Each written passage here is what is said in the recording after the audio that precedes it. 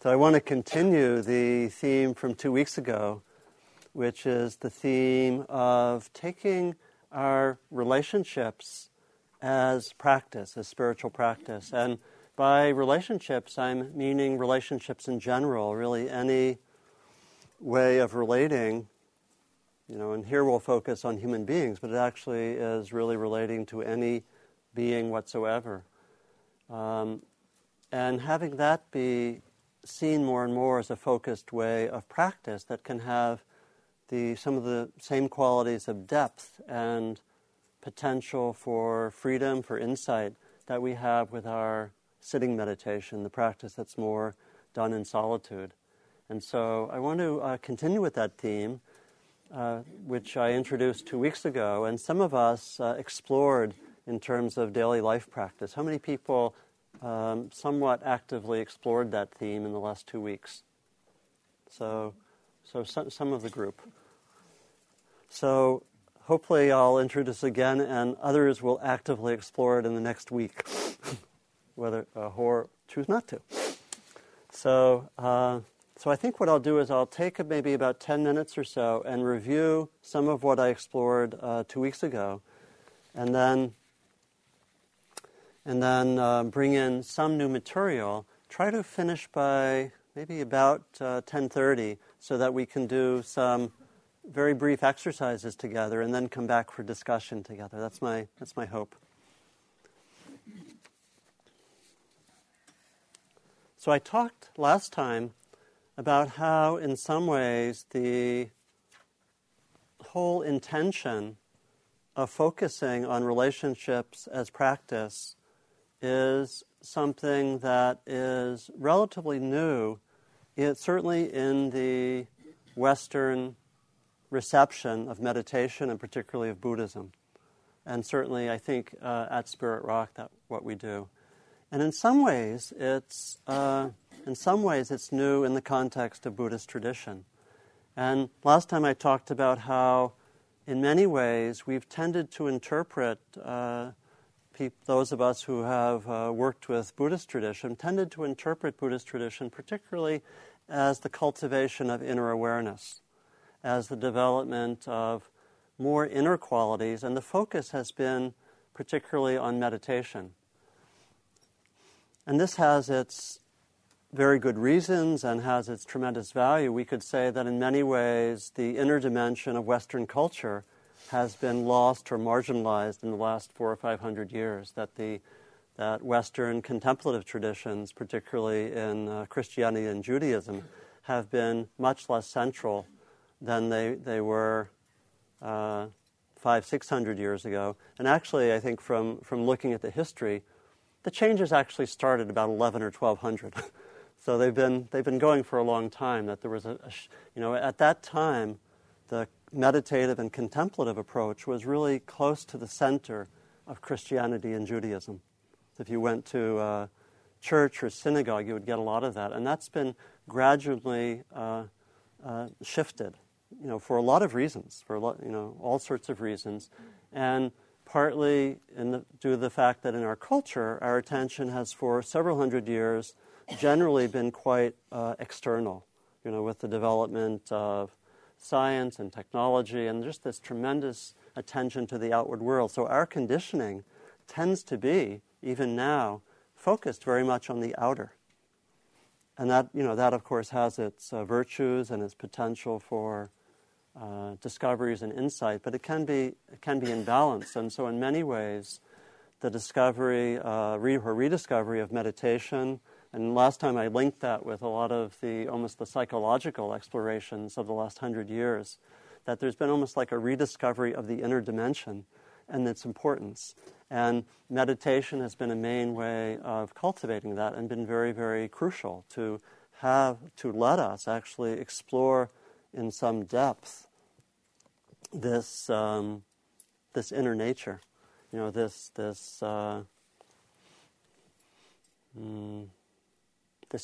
important dimension, and really in most spiritual traditions it's taken to be one of the main avenues for really finding the sacred, for finding in Christian or Jewish traditions, for connecting with God and so forth. And so it's crucial. It's crucial that this has happened. And yet in some ways it's been, we've taken on Buddhism in a somewhat imbalanced way. I mentioned how Gary Snyder, the poet and environmentalist, has talked about how we've taken, when looking at what are some traditionally called the three jewels, the triratna of Buddhism, the Buddha, the figure of the Buddha, the potential for individual awakening, Dharma, the teachings, and Sangha, the community. He says, we're light on Sangha. We're light on the community. It's tended to be more of a focus on meditation and focusing more on the Buddha and the Dharma. And so there's, I believe, this tremendous need, and it really is in some ways needed because for almost all of us, most of our lives are in relationship. Very few of us are monks or nuns. I see none in this hall. And so how do we both use these beautiful teachings and practices of meditation, but how do we find this really work for our lives? I believe that we have to really focus on this sense of developing this sense of relational practices. And I believe that it actually can be done in a way where some of us might not only meditate every day, but we might do a relational practice with a friend, a partner, a colleague. We might sit half an hour every day in a dyad together and basically cultivate that relational awareness. I believe that maybe in 20 years we'll be doing that. Because I think we need the skills, the abilities that are cultivated in that to really bring this sense of openness, mindfulness, awareness, wisdom into our daily lives. And I also believe that some of this training is actually quite crucial for this response to the larger social conditions that many of us feel. That was expressed some in the sharing at the end of the sitting. that taking relationship as practice more rigorously helps us to find out how to do that better in our families, in our groups, in our organizations, in our communities, and also in the larger society. So can be kind of the horizon. And we find this in Buddhist tradition. We find that emphasis. And last time I loved being able to read one of the passages which pointed to this highly developed arhat named Anuruddha, who lived in a small community with several other monks. And the Buddha came to visit him, and I quoted it last time, where Anuruddha was asked, basically, how are you doing? And he basically said, we're doing fine. And he talked about how he had, although there were separate bodies, there was a kind of a sharing of a mind together with his colleagues. And they said they called each other each by the same name. They each called themselves Anuruddha.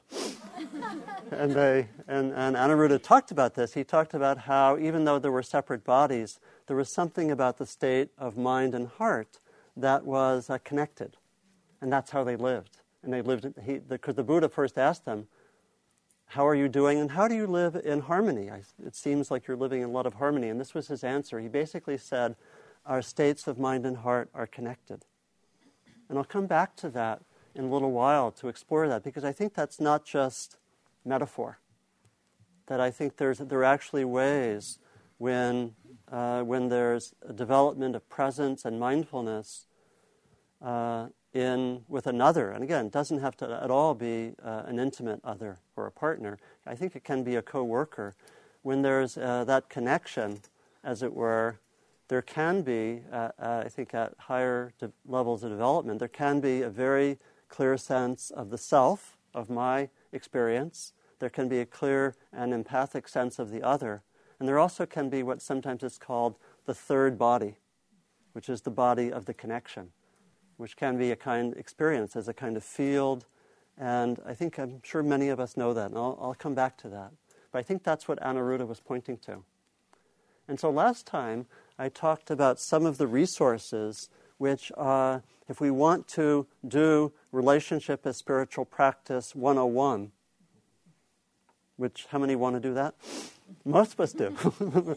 And if we want to do that, then we can take some of the basics from Buddhist tradition as a starting point. It's not like we have to invent things newly. And I mentioned last time 6 qualities, which would be, if you want to go on the journey of, relationship as practice, here's your checklist for the journey, what to take along.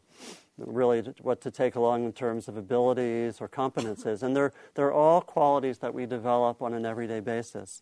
And the first I mentioned was mindfulness. That to really be in relationships, we have to have the ability to be mindful. And I talked also about how, in some ways, there are new qualities of mindfulness that are called forth by being in relationship. And particularly, what I think is a fairly developed ability to actually have consciousness of both the inner and the outer at the same time. This is not easy, and really takes some foundation in mindfulness. So this continual training in mindfulness is really crucial for that journey. And I'll talk more about the inner and the outer in a little while. The second that I talked about was a quality of inquiry, which is really a quality of curiosity, of really wanting to explore what's there, what makes it possible, to really be interested, and look at one's experience, when we go out later in the day and we're interacting, really to inquire. What did I just do? What was that? What's going on? Why am I so ticked off? Why is she so ticked off? What's going on, and so forth. Why is she so happy? And have this interest in seeing what's there, which is really behind the spirit of mindfulness as well.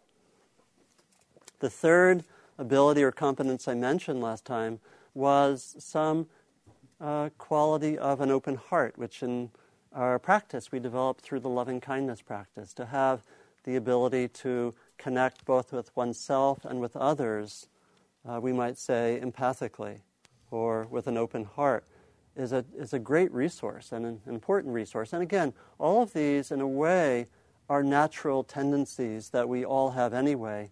And when we do meditation, we cultivate them a little bit further. So mindfulness is something that's very natural in daily life. It's actually to pay attention, to notice, to look carefully. When we do meditation, we develop that ability to a little more refined level.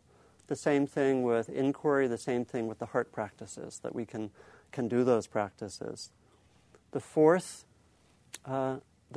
ability that's really important for working with relationships as practice is to be able to work with intention. It's to be able, the hardest thing about doing this in daily life is to remember to do it. It's to remember to be mindful, to remember to inquire. We get wrapped up in our lives, right? We get really busy, We get totally consumed with our to-do list.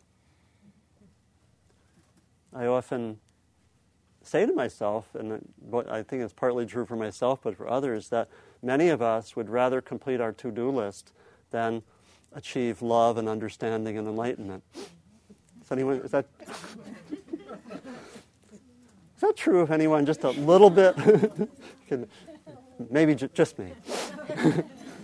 So, but we get wrapped up in things, and so this ability to remember, to work with intention, to maybe, done in small ways, just in the morning, maybe we sit for half an hour, and then we set an intention for the day, and maybe we come back to that a few times. One of my favorite techniques, if I'm ever at meetings, is to go to the bathroom and remember my intentions, and then I come back to the meeting, and it looks the same, but it's a little different, there's this socially acceptable way of going for a timeout and going to the bathroom. Even if you go a lot, people are socially awkward to ask if you're if you're doing that. So I encourage that technique as part of this checklist.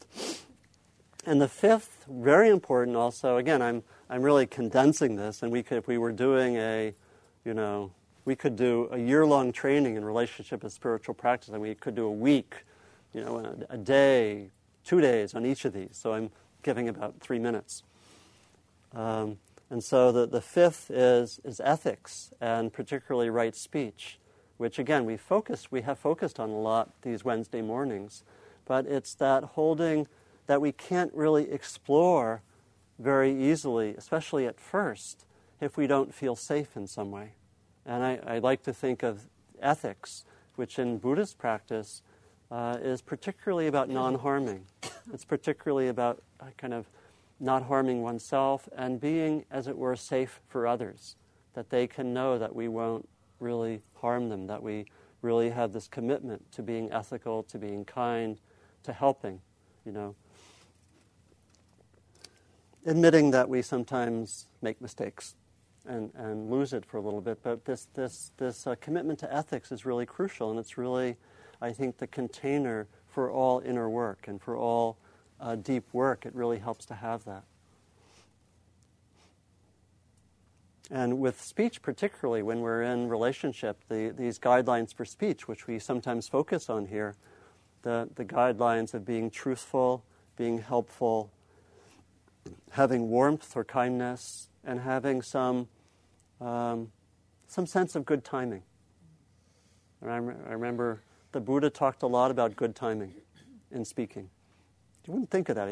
You'd think he was just talking about love and openness and awakenness, but he talked about good timing a lot.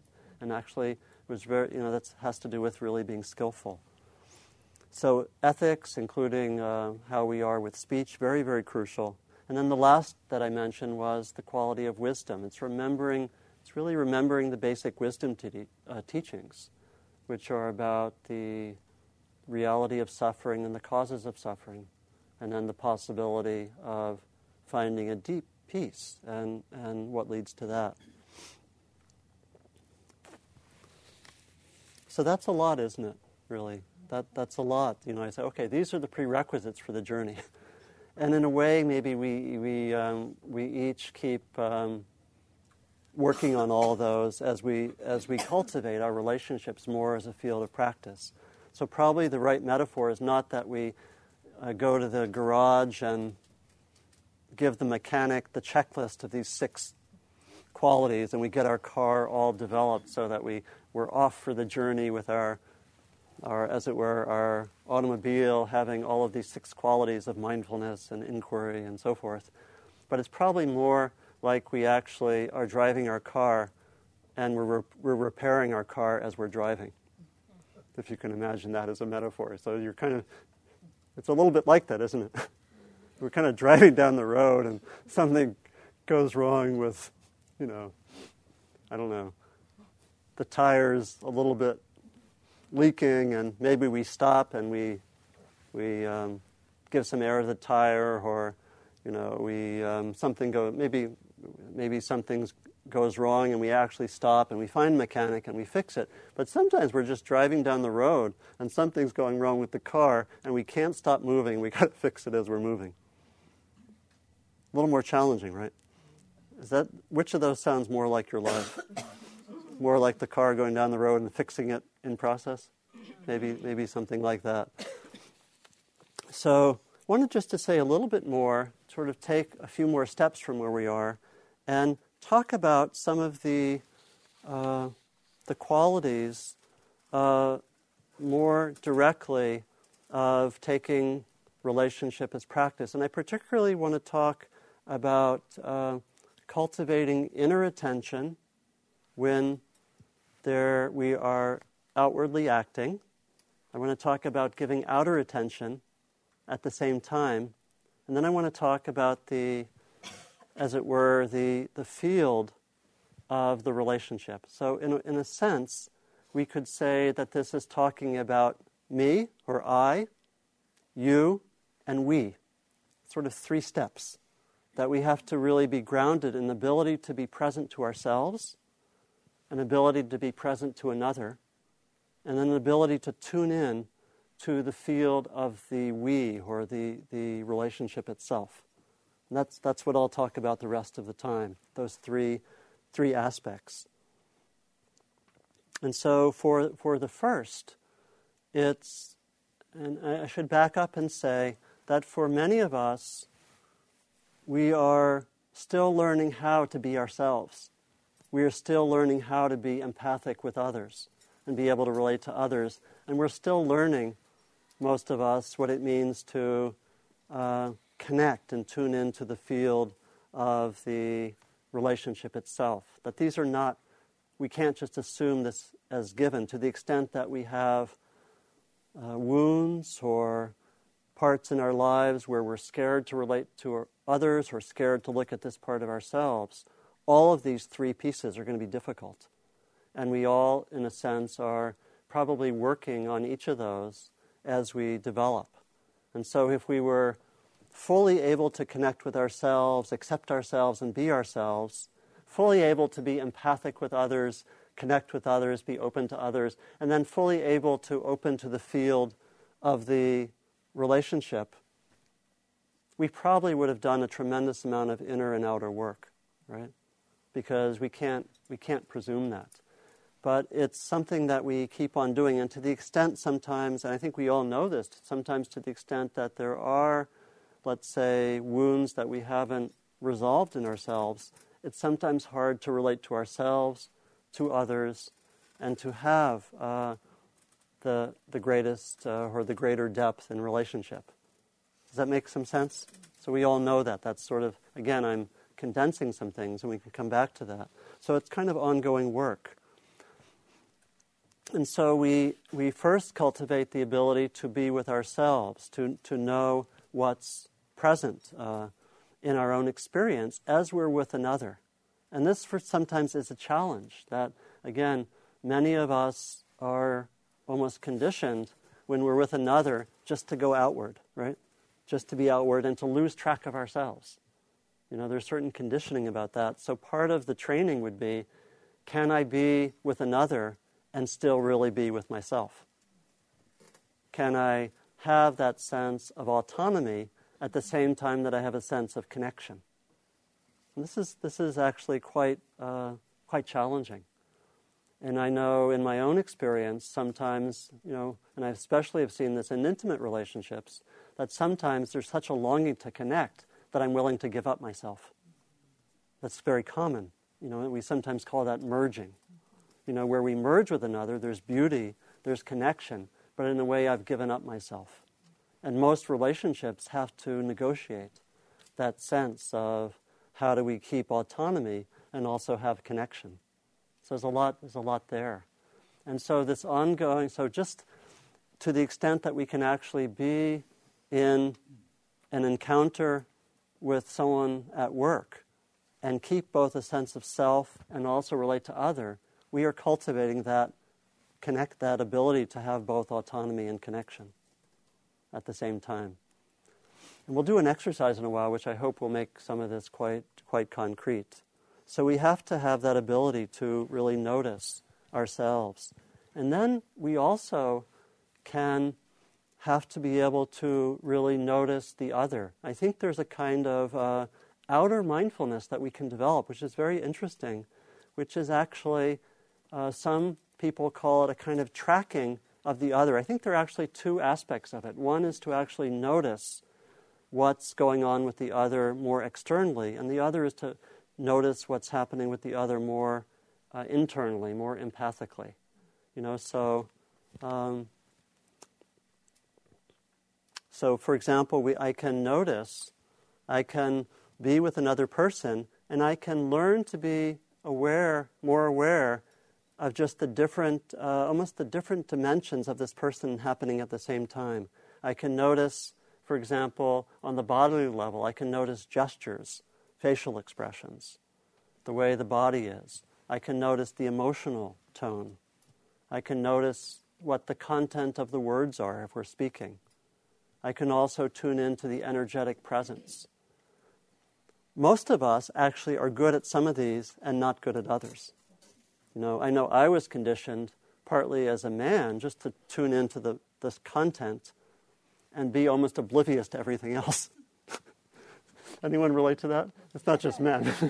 You know, and so it's actually, I think, part of the training that we do to actually notice people and notice these other dimensions. I think our culture generally tunes in more to the cognitive and to the storyline and doesn't notice these other dimensions. And so just to be with another. I know when I've worked with some people and we've done training in this, we would actually just sit there, and this would be a longer training where you might take a whole day and just train in the ability to track another person. And I remember part of our training to do this was to watch television programs where the sound was turned off. I remember one of the videos we watched was watching Condoleezza Rice testify before the 9/11 Commission, and we had the sound turned off, and we just tried to track what she was expressing with her body and with what we tried to say. Okay, what's the body saying? What are the emotions saying? What's the energy saying? And it was really because mostly you listen to TV and you just tune into the words, right? She was doing that, and when you do that, it was actually pretty amazing. She was her whole testimony. She was going like this. Opens up some interesting dimensions, right? She was just shaking her. It was really interesting. I never had picked up on that before. But you turn the sound off, you can notice things. So, if you want to train in this, watch some television, but turn off the sound. I'm serious. It's an interesting practice. And so we can actually track that, and it's something that we could actually do. And we can also, in a way, be empathic with the other person. We can get a sense not just of looking at what's happening in the forms, but we can actually notice what's going on inside. We can get a sense of the inner content. Especially if someone's talking, we get a lot of information about the person. And so part of mindfulness of the other is to actually have some sense of empathy, some sense of the lived experience from the inside of the other person at the same time that it's happening. And I think, again, we do this somewhat naturally. Right? This is not. But I think that when we can actually do some training in this, we can actually enhance these abilities. And the last thing I'll mention is that there's an interesting way in which when we are actually with another, there's we might say a third body forms. We can call this a sense of we consciousness, and again, it's sometimes very hard for us to get there, to where we really have a sense of we. We may be with another and be primarily just with my experience, my needs, my wants, and not really be able to actually notice the other, to be empathic. If that's the case, it's unlikely that a we would form. We could actually say that a lot of the problems of the world is because that we consciousness doesn't form. I would say it's the basis for justice and the basis for actually connection developing in the world. And yet, in many cases, that can't happen, or it can't happen with certain people. We do it with some people, but not with others, because they are not worthy, we think, of receiving that kind of empathy or connection. And so there's something in the Zen text that I love by a Zen teacher named Hongzi. He says that to be with another, there are really two qualities, and they're similar to what I just mentioned. He said there's the vividness of the being before us, and he thought this could be done with plants or animals, not just people. There's the vividness of what's right before us when we encounter someone. And then there's also, he said, the field of shining spirit, which is, I would say, that's the we. There's this field of shining spirit, and it's something actually that we can tune into sometimes when we're with another. And it actually, and we'll do in a moment, we'll do this, and it can really change things. And it can really be a different basis for relating. There was a woman who went to a workshop where some of these techniques were taught, where it was taught how to really have this sense of oneself radiating outward to connect with another. And again, it doesn't have to be romantic or erotic, just can be very ordinary. And she said that she really was so inspired by this, and then she left the workshop, and she was in a hurry, and she was speeding, and she got stopped by a policeman. And she said, I am just going to continue this sense of creating the we, the bubble, this radiating bubble with the policeman. And she said she had one of the most remarkable conversations she ever had. They ended up talking for half an hour. She was just, and they talked about community and passion and spirituality and so forth. And she was asked, and did you get the ticket? And she said yes. I was actually speeding, and it was right for me to get the ticket, but I still had one of the most remarkable conversations of my life. So it's interesting, isn't it? And it was just because her awareness was not just going on my, how can I get out of this? What should I say? How can I be strategic? But it was actually wanting to connect in this larger field and actually do this in a very ordinary way, but just her intention was different. So let's do a practice together. And what I'd like to do first is just to ask each of us to do for about a minute or so a reflection. I'm going to ask a question.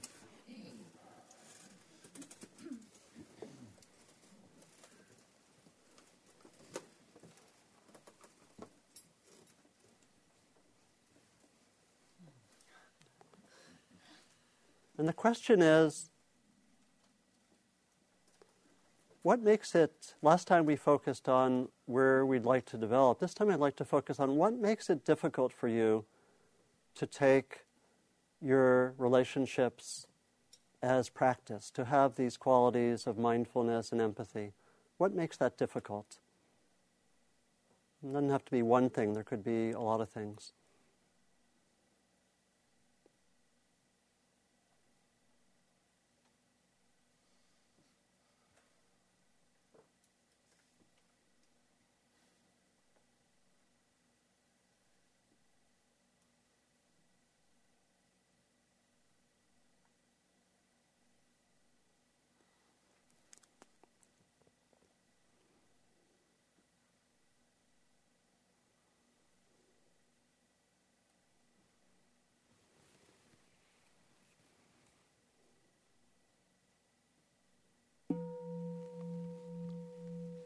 I'd like you to find a partner and sit yourself in proximity so that in a moment you could begin talking.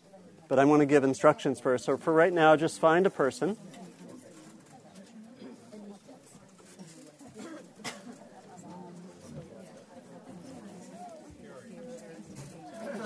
Okay. And raise your hand if you don't have anyone. There's someone over here. There are two people there.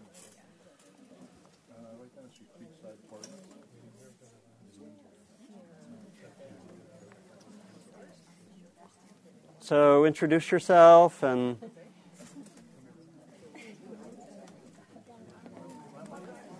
so here are the instructions. I guess I was meaning brief introductions. So here are the instructions. Each person will have a chance to speak for about 4 minutes each. We'll do one person 4 minutes, another person 4 minutes, and then we'll have about 4 minutes to talk together about what it was like. And what I'd like you to do is to give attention. There are really two things I'd like you to do. The content for each of the persons will be just to talk about, revealing as much as you choose to, about what's difficult for you to take relationship as practice, just what we reflected on. That'll be the content. So in each group, decide right now who's going to go first. Okay. Person going first, raise your hand. Okay. So here's the, and if you want to do it with me, maybe one of you, that could help. You could bring your chair up here. Okay. And so you know who's going first. Here are the instructions. I'd like, as much as possible, both of you to try to keep some attention to the inner, some attention to the outer, to the other person. And also this time, periodically check into the sense of the field of the connection. kind of tune into that using mindfulness. And if you want to just stop halfway through and say, let me tune in to the field, that's fine.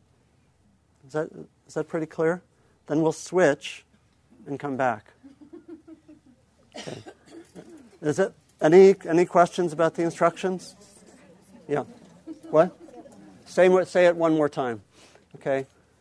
The person speaking first, the content will be to talk just about what's challenging or difficult about taking relationship as practice. That's the content. What I'd also like you to do is to keep some attention, even if you're speaking, try to keep some attention inwardly, some attention outwardly. The person listening also would both listen and try to keep aware of the impact of what's being said on yourself. You don't have to say anything. You can go uh-huh and nod and so forth. There's really no performance demanded. And then also, once or twice, maybe just tune in to the field between you. You're not particularly trying to find anything, but just bring your awareness and see, let me tune into what's there just with us. Is that clear enough? And we'll come back, we'll have a chance to compare notes and then come back together. Okay.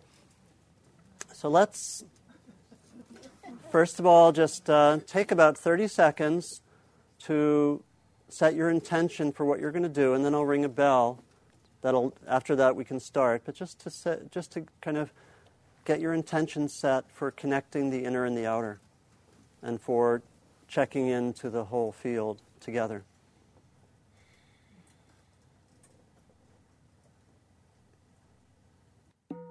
Okay. You can come here.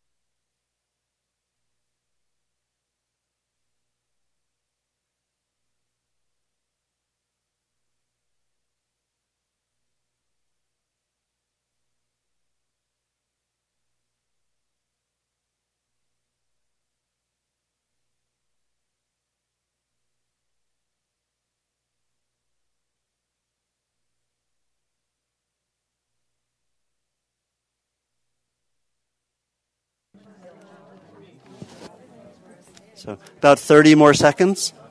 Remember to tune in to the field if you haven't done that.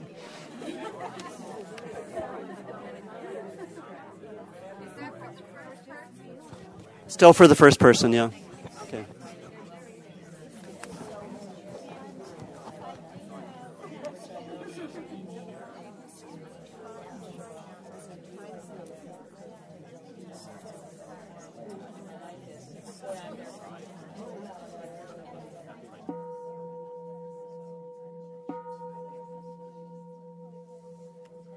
So if you can finish, if the first person can finish up, and we're about to move to the second person, if you can thank your partner.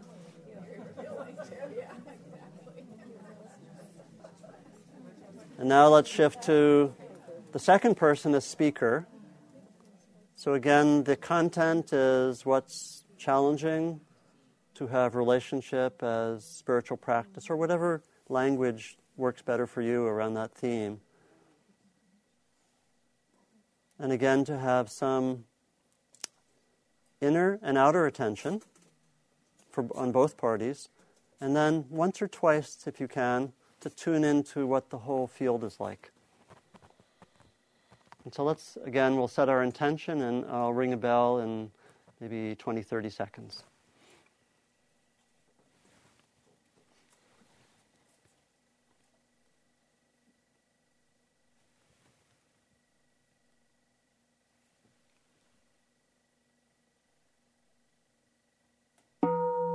Okay.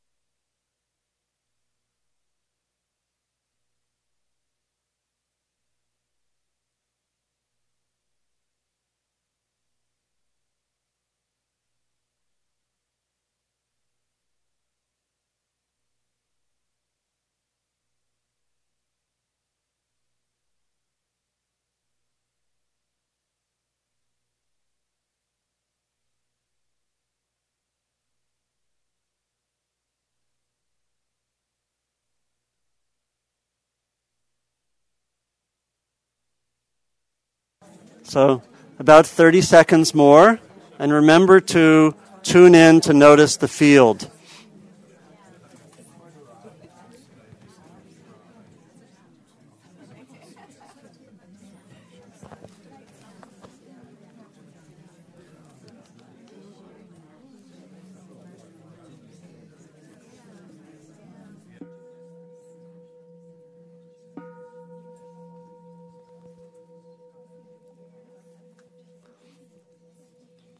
So you can thank your partner. And now, the third part. I'd like you to actually just talk informally with each other. This will be a little shorter, maybe 3 minutes or so. Just talk informally with each other about what you may have discovered, particularly less about the content and more about the process. What did you notice about either about the field or about how was it to try to connect the inner and the outer at the same time? Anything that you noticed that you want to share. And this is informal, not one at a time, just together. But I'd like you also, as you do this, to try to keep inner and outer awareness also. In other words, this isn't back to normal automatic behavior, right? This is trying to really keep that going in more informal conversation. You get it? Okay. Okay. So let's again set intentions, about 20 seconds just to set your intention. And then I'll ring the bell to start.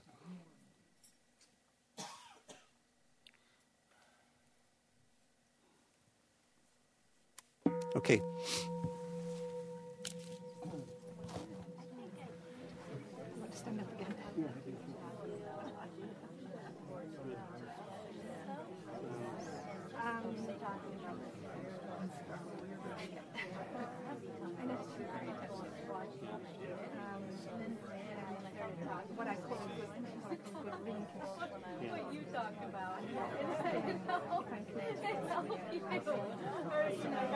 You have that sense of field, yeah.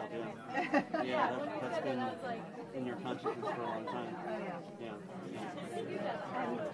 In fact, I've had this for a very long time. I put it around, and I fascinate myself. Yeah, I felt that also. Yeah. I think it's all very important. I think it's all very important. Yes, it's very interesting material, isn't it? Yeah. I have it, because my kids are in my family. Yeah. I use this ring. I say, look, this ring doesn't feel like a nail. It just put this connection quite a miles around. And if I wanted to think of my kids, and I'm already with them. If we think of each other, we're already with each other. Yeah. Because this has no boundaries. Yeah. It's really interesting. One of the things I was struck with this morning, during the whole meditation video, I had this image that came into my head, and it was some fish that were swimming in under the Australian coast, something around the shape. One of the things I noticed about this group of fish is that I thought it was just one fish taking the glass. When I looked at it, it was a black group of tiny little fish, and they're kind of going in and out of each other. And I thought, that's a community of individuals, just like we were a community of individuals meditating in Australia. And how we were Interesting. It's like, interesting, like in nature, they sometimes have the body, a connection that they may not have in individuation. We as humans, we have a lot more individuation of things. And our problem now, probably culturally, and so forth, is we're so far gone towards the individual that we need to come back and connect with the whole.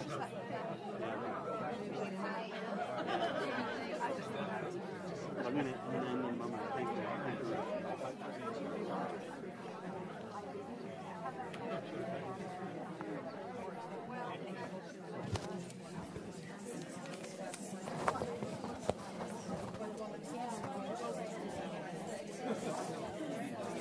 About 30 seconds more.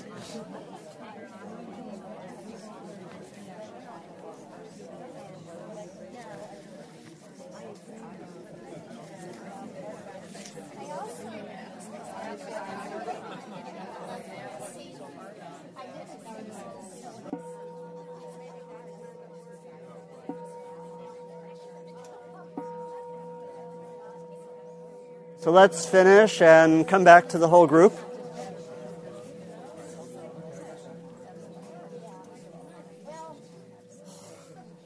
So let's come back to the whole group. You can move your chairs back.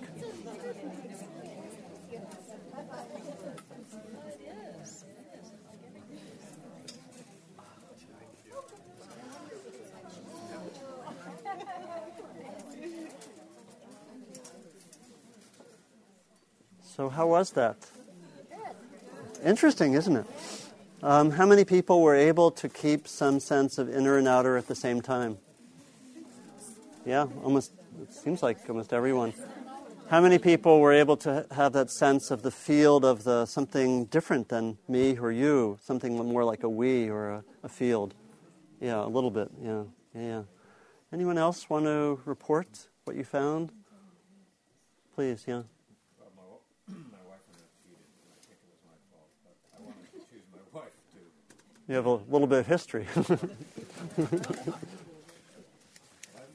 possibly because I felt so in tune with my wife that I did feel the sangha Yeah. of the entire group Yeah. communicating together. Yeah. And that was a very nice feeling to feel. Right. I mean, so you actually almost like, as it were, the bubble between you, long history of that, pretty established, didn't have to work on that. So you could actually go out further, right, and connect with the whole hall and maybe even go up the hills. And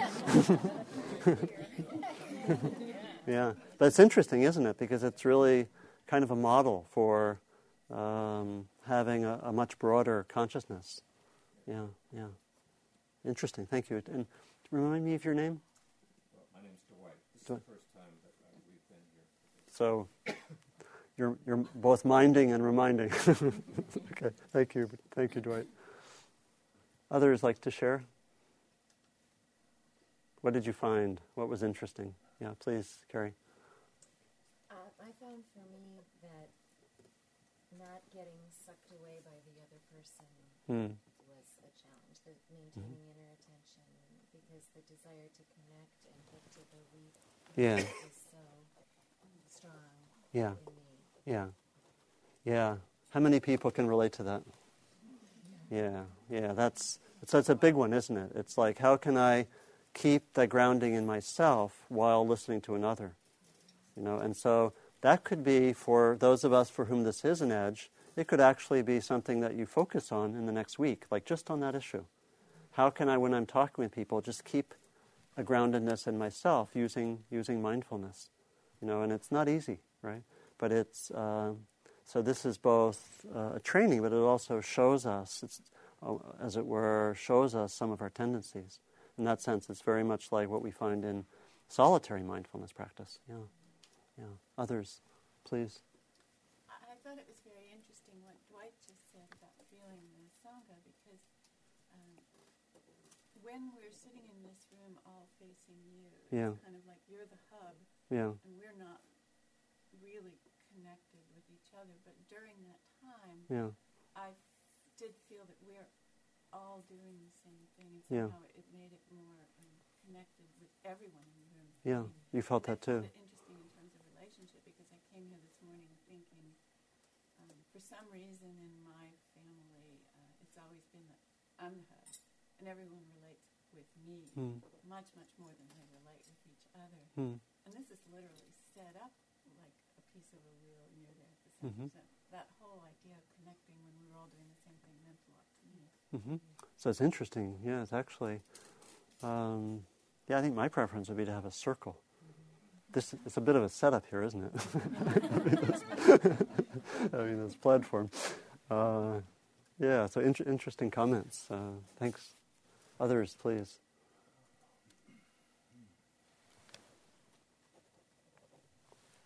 But some ability to, but also you were able to both be with your other person in your dyad and go out further. Yeah, really. Yeah, please, Marty. I just came up with this analogy. When I'm talking, it's hard to keep a sense of what's going on with me internally. I feel more protected, less vulnerable when I'm the listener. And I've always intended to be a listener. So when I find myself out there talking, I feel a little bit like one of those cartoon characters that walks off the cliff and suddenly realizes that there's no ground under there. And I feel like I'm a little bit ungrounded sometimes. And so it keeps the words keep going, and I don't always know what I'm saying, and it's uncomfortable. Mm-hmm. And sorry, you were going to say? So anyway, I was actually talking with a colleague, and we worked and we do the same kind of work, and but it was still happening. Mm-hmm. And so where would you like, if you were to explore that further in the next week, how would you explore that? I would try to take stops and check in with myself. So it's similar to Carrie's point, really, isn't it? It's that without keeping that grounding in oneself, one can lose touch with oneself, or can walk off a cliff.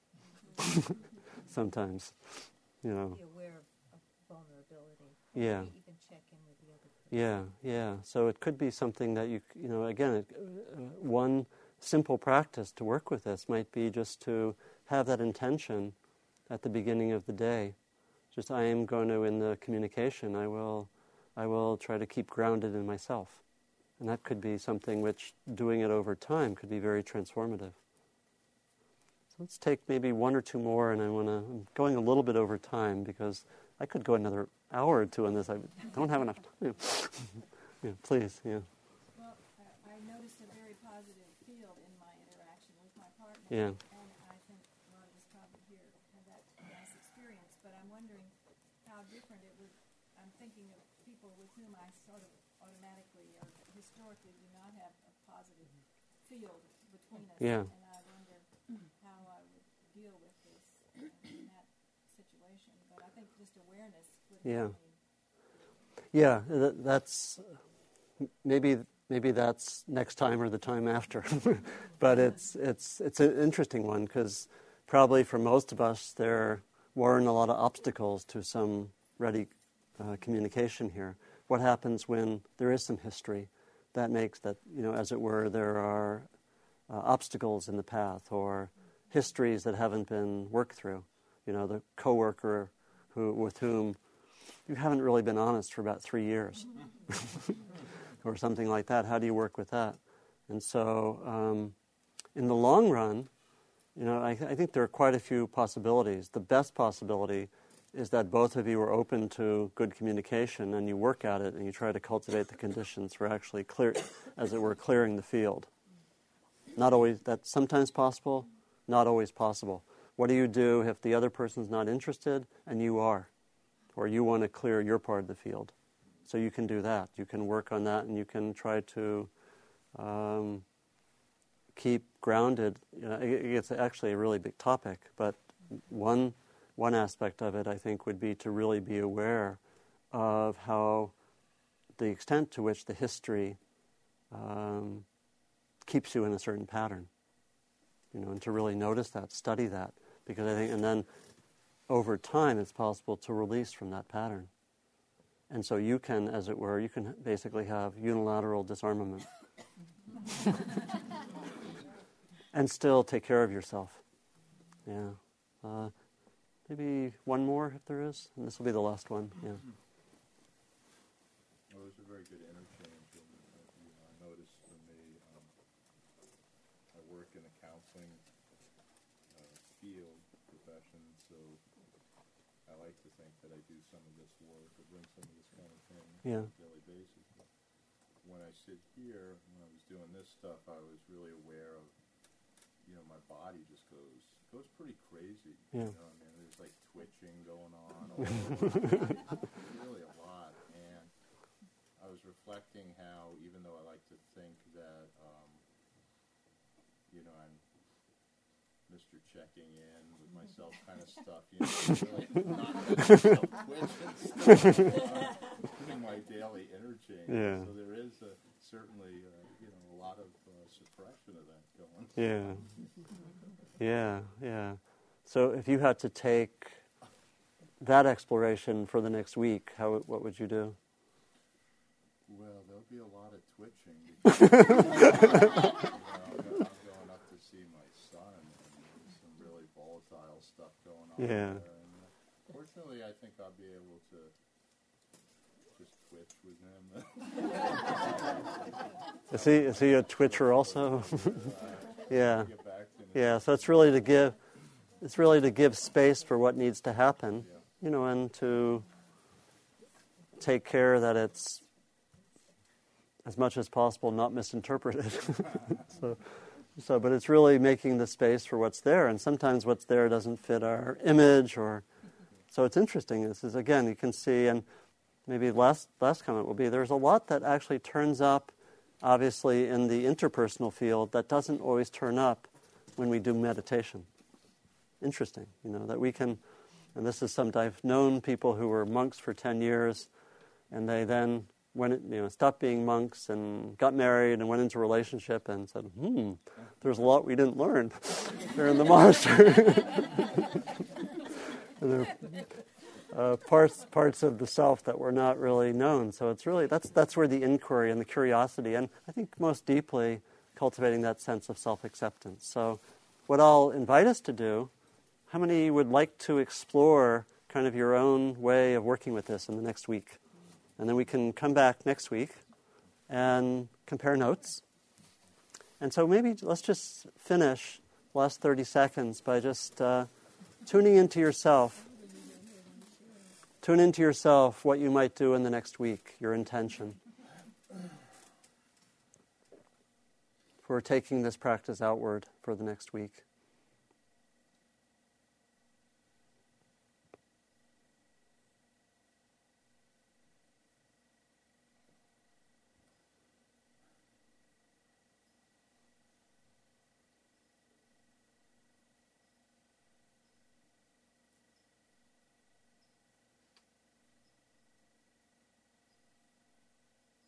And so knowing that we explore, we practice, not just for ourselves, but for others. We dedicate the fruits, the value of the morning to the benefit, the awakening of all beings.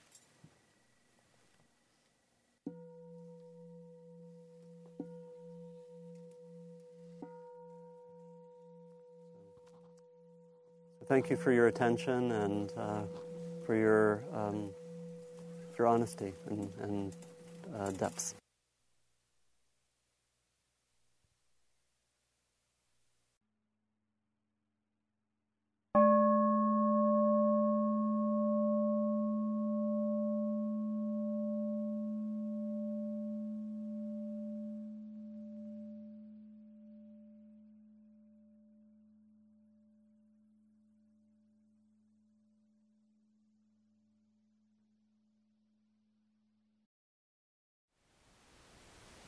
Thank you for listening. To learn how you can support the teachers and Dharma Seed, please visit dharmaseed.org/donate.